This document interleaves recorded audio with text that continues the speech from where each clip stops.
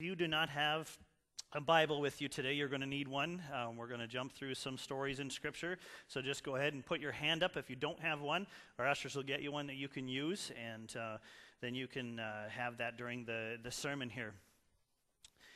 There are a lot of debates that take place in a house with three little boys. Very important, deeply significant debates. Like who would win in a fight, Spider-Man or Batman? Or, no, I didn't ask you to answer it. No. We can take that up later. It's obviously Batman. Or, of course, the next thing comes up. What about a fight between Hulk and Thing? Very heated debates, and the most recent of these in our household has to do with two lesser-known creatures, but the debate is still obviously worth having. Who would win in a fight between Bigfoot and a two-headed dinosaur?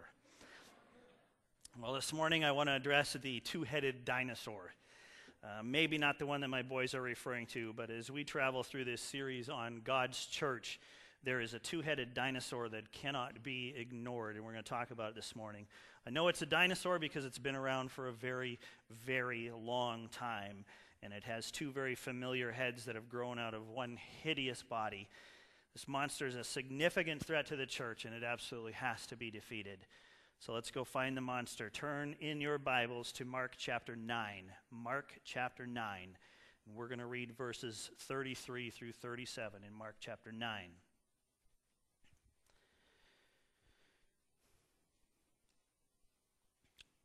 This is what it says there. They, the disciples that is, came to Capernaum. When he was in the house, Jesus asked them, "What were you arguing about on the road?" But they kept quiet because on the way they had argued about who was the greatest. Sitting down, Jesus called the 12 and said, "If anyone wants to be first, he must be the very last and the servant of all." He took a little child and had him stand among them. Taking him in his arms, he said to them, "Whoever welcomes one of these little children in my name welcomes me. And whoever welcomes me does not welcome me, but the one who sent me."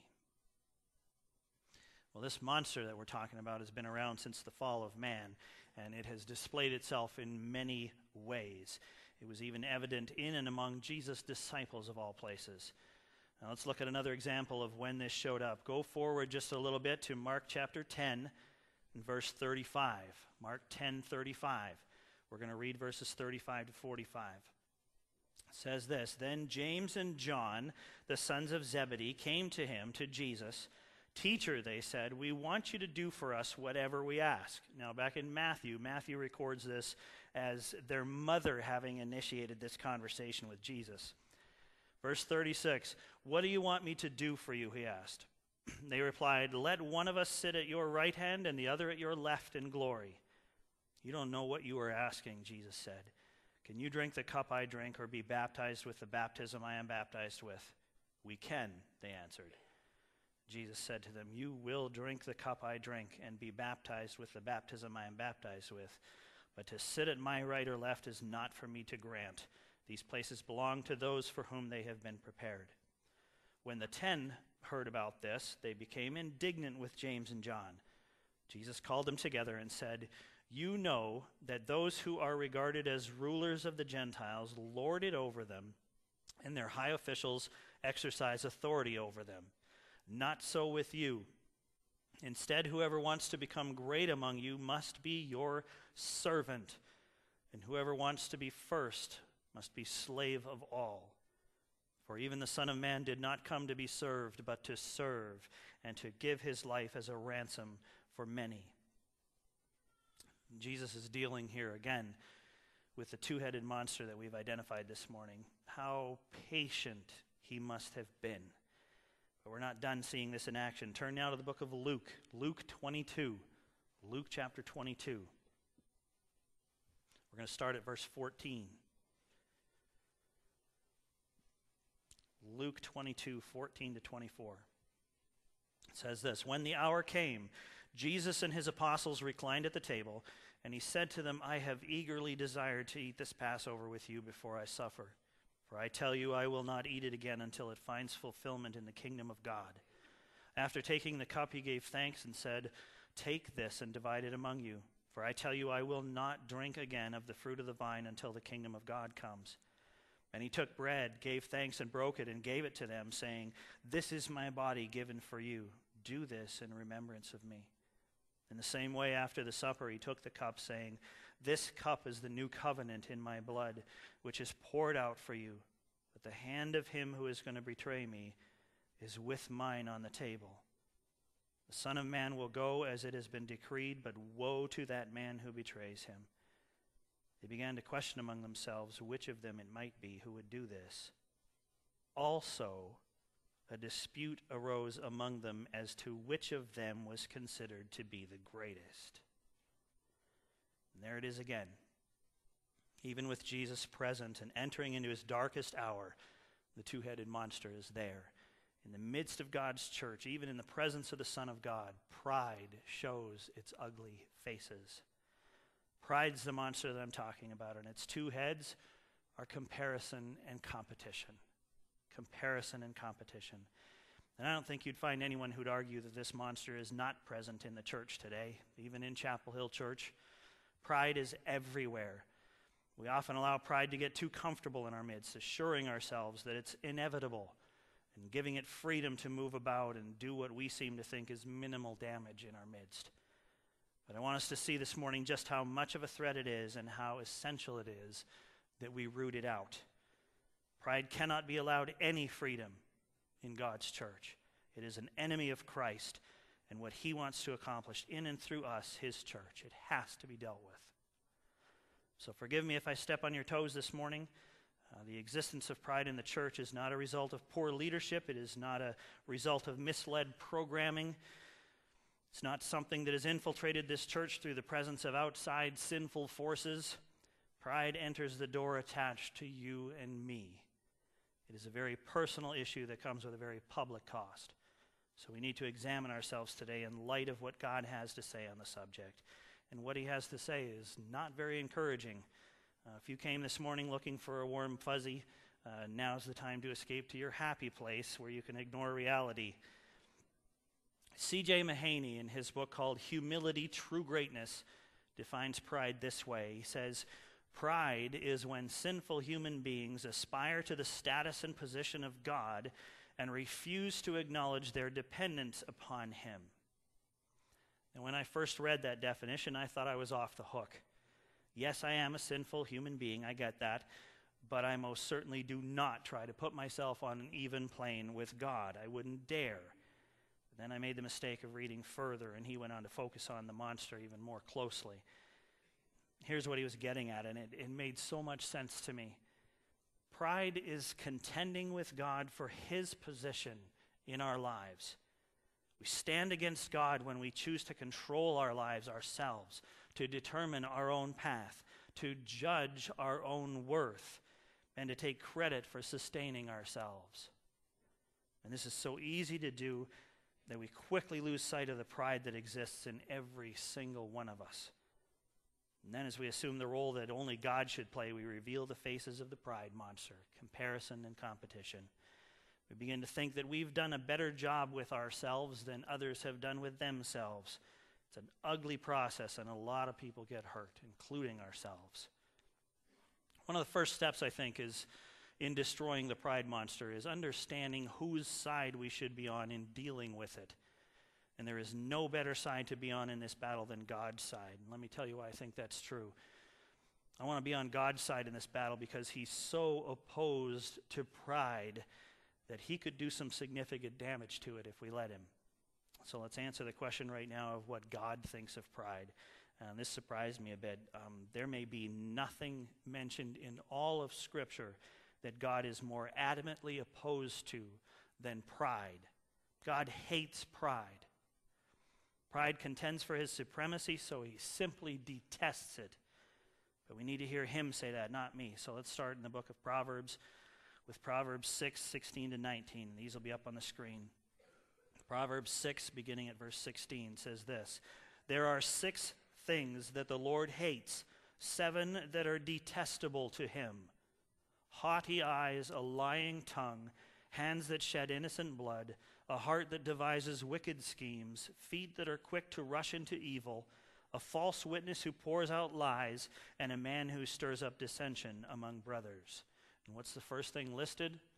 Haughty eyes, also known as pride. God hates pride.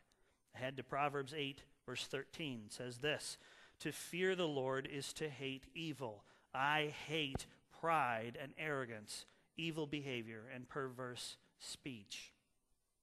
We've got to agree with God in what he hates. How can we expect to reflect him here on earth if we tolerate things that he hates?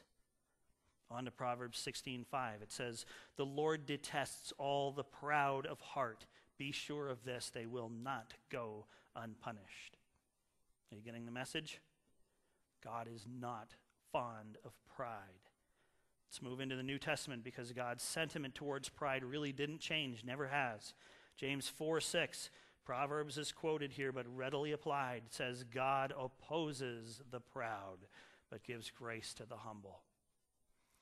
And this exact same quote shows up again in 1 Peter 5:5. God opposes the proud, but gives grace to the humble. There is nothing soft in the approach that God takes to pride. God hates pride. Pride was the first sin committed when Satan and his angels fell from heaven, and pride is still alive and kicking today. Under any and all circumstances, God hates pride.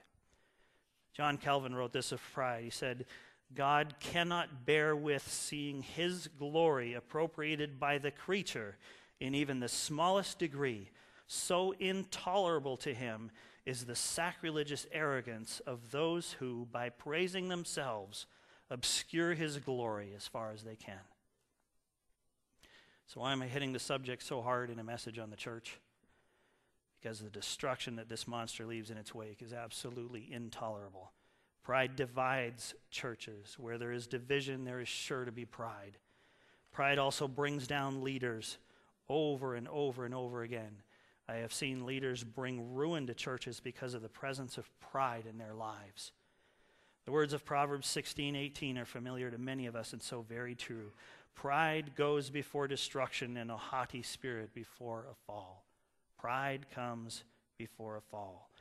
And pride ruins individual lives. People struggling with pride will isolate themselves and speak to others in a manner that is destructive to both themselves and those they are addressing. Pride is the opposite of God's plan for his church. So we've got to take this seriously if we're going to eliminate pride and keep it in check in our midst. This battle is absolutely essential if we're going to be an effective church by God's design. As people born with a sinful nature, it is natural for us to be proud. That's part of our sinful nature. That's one of the things that Christ had to die to free us from. But even as disciples of Christ, we struggle with pride. Now, can you imagine how difficult this must have been for Jesus to have dealt with pride right there, even in the midst of the 12 disciples? Arguments, right in front of him or behind his back, arguing over who was the greatest among them. In his darkest hour, arguing about which one of them was the greatest. When you stop and think about it, the whole thing is absolutely absurd. God and God alone is holy. He alone is spotless. The rest of us have been sprayed black with sin. And we compare ourselves with and compete with each other to determine who is the holiest among us. We can be so foolish in our pride, and all the while, we're strutting our proud stuff in front of a God who hates pride. There is coming a day when you and I will have something worth being proud of. When we leave this earth and are reunited with our Father in heaven, we will be finished. We will be perfected. We'll actually fully reflect the image of the one in whose image we're created. But when we reach that point, pride will no longer exist. We'll live in shared perfection, free from any type of comparison or competition. And I can't wait for that day. Meanwhile, we share a common identity now that ought to help us eliminate our pride. I had the privilege of speaking to the residents of Teen Challenge this week at their chapel. And these opportunities always make me exceptionally uneasy. I'm not entirely sure why think it has to do with my desire to be able to invest more in their lives. I feel frustrated by the one-shot reality of speaking there. I don't know enough about where they're at, and so I feel like I'm not qualified to speak into their lives. So I was led to speak on the subject of our identity, and for many of them, this time at Teen Challenge leads them to think that they just need to get past this temporary issue, this temporary tough spot in their lives, and then they'll get back to becoming important, complete people. So I was challenging them with something that I want to echo here as well. As followers of Jesus Christ, we have been given an identity for this time that we spend here on earth. Our future identity, once we're perfected, is amazing. But our present identity doesn't sound at first to be so amazing. We are servants. Servants. Servants of God and servants of each other. And our pride tells us that there's some sort of pecking order among the servants. Some servants are better than other servants. Some servants are holier than other servants. Some servants are superior to other servants. And that is absolute and total nonsense. James and John in particular are recorded as they try to work out among themselves which ones of the disciples are really superior to the others. Well, they nominate themselves. So they even go so far as to instruct Jesus on how things ought to play out, even when they all arrive in heaven. Now, I get the sense that maybe God allowed them to act this out publicly for the sake of his church. He used them as a warning to us. And not just a warning regarding our public behavior, but a warning regarding our hearts as well. We, of course, would never act so foolishly in front of Jesus. We know better than that. But comparison and competition own a sizable portion of our minds and our hearts. Back to James and John's story in a little while. Let me talk about the superhero that can beat pride in a fight anytime. The well-quoted verse from Proverbs 3:34 makes this clear. God opposes the proud, but gives grace to the humble. We know what God thinks of pride. He hates it. But now we know what God thinks of the opposite of pride. He loves it so much that he extends his grace to meet its presence. God loves to see humility so much that he sent his own son to model it. Jesus set a standard that we should be striving to stoop for. He wants to see how low we can go. Here we are spending so much time and energy reaching for superiority, striving to feel better about ourselves by thinking that we're better than others. When 2,000 years ago, Jesus came, and his target for his time on earth was to go beneath us to where he could serve us. All along, it was God up there and us down here, and then in a totally unpredictable, incomprehensible move, God steps out of heaven, not to lead us from above us, but to serve us from below us. And he completely flips things on their heads. Going up in life is now going down in life, down to serve. Status in the kingdom is now measured by our efforts to become as low as Jesus Christ. And our stubborn, stupid, prideful selves can't get this. We want to be superior. We want to be better. We want to be higher than our brothers and sisters in our servant family. We just heard about the country of Haiti from the team that went. Haiti is such a crazy model of this critical mistake that we make. Haiti used to be a slave nation. They were under the rule of the French, but then 200 years ago they won their freedom. So what'd they do? They fought amongst themselves to see who would be the next ruler, the next master. Folks, we have been freed from the power of sin. But we've been freed to no longer be slaves to Satan and to our sinful natures. We have been freed to serve Christ, the one who sets us free. And we've accomplished none of this on our own. So why do we seek so hard for superiority? I'm tired of seeing pride in the church. There is one master, and his name is Jesus Christ.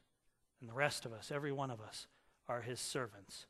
Nothing more, nothing less. We are equals. James and John wanted to be the greatest, and something about Jesus' response to them really impressed me. He didn't tell them to stop trying to be the greatest. He tried to show them how to be the greatest. He affirmed their quest for excellence. Jesus tells us that we are to keep striving for greatness, kingdom greatness, not human greatness. You want to be the best among the servants? Then serve well. You want to be the greatest among the servants? Serve. Go lower than the rest of us. That is greatness. Now, parents, can I have a word with you before we move on? This is a critical lesson for us to pass on to our children. We will destroy our children if we make them think that they're somehow better than the other children around them. By putting that thought in their head, we are pointing them farther from God rather than closer to God. We must encourage our children and model for our children the principle that up is down, that the greatest among them is the servant among them.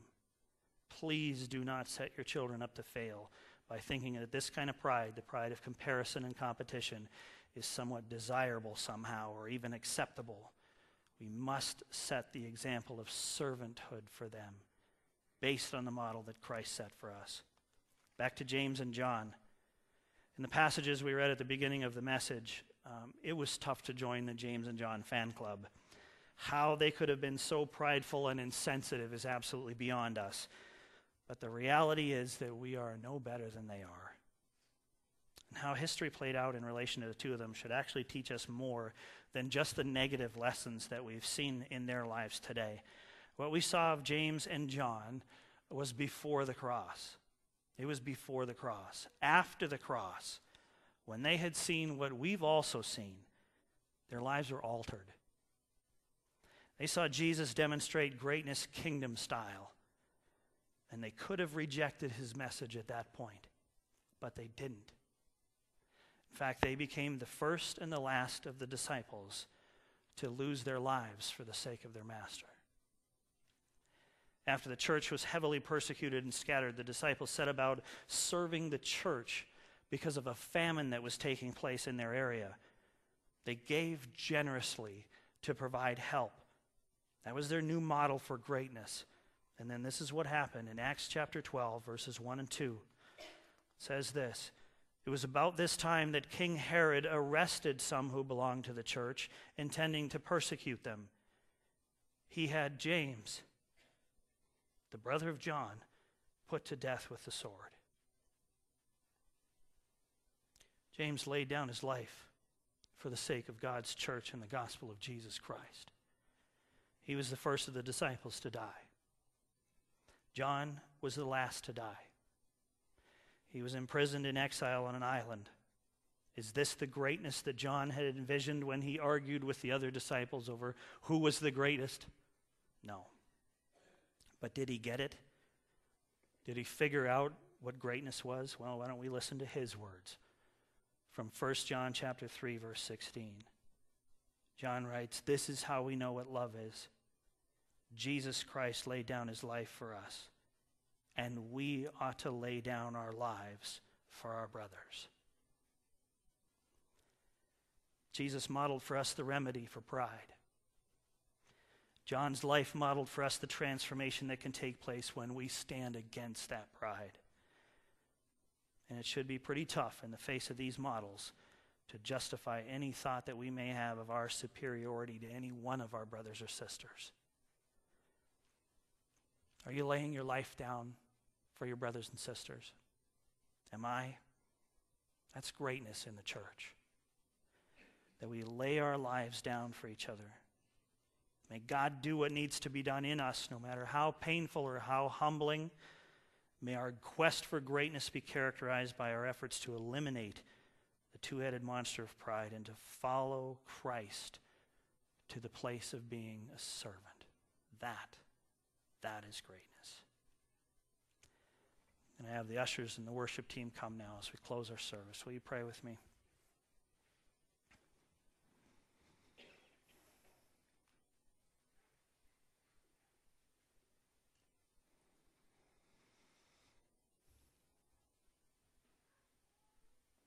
Father, I want to thank you this morning, first off, for your patience with us. Thank you for your forgiveness, for your grace. We got to see you model that patience in your Son, Jesus Christ, when he sat with and walked with and talked with close friends, disciples who were so proud. And I thank you that you've let us see that, to understand that you are patient with us, even though we're so proud. Even though we want to be the best and we're not quite sure how that looks, so we go after whatever we see around us. Our hearts and our minds get filled with ego and pride and comparison and competition, and we fall so short in this area, forgetting that every one of these things is a challenge to your supremacy, and you hate it. So God, remind us of who we are. The fact that we are servants. That you have given us eternity where we will be perfect. And in exchange have asked for this life, this temporary life here on earth. And said, children, I just want you to be my servants right now.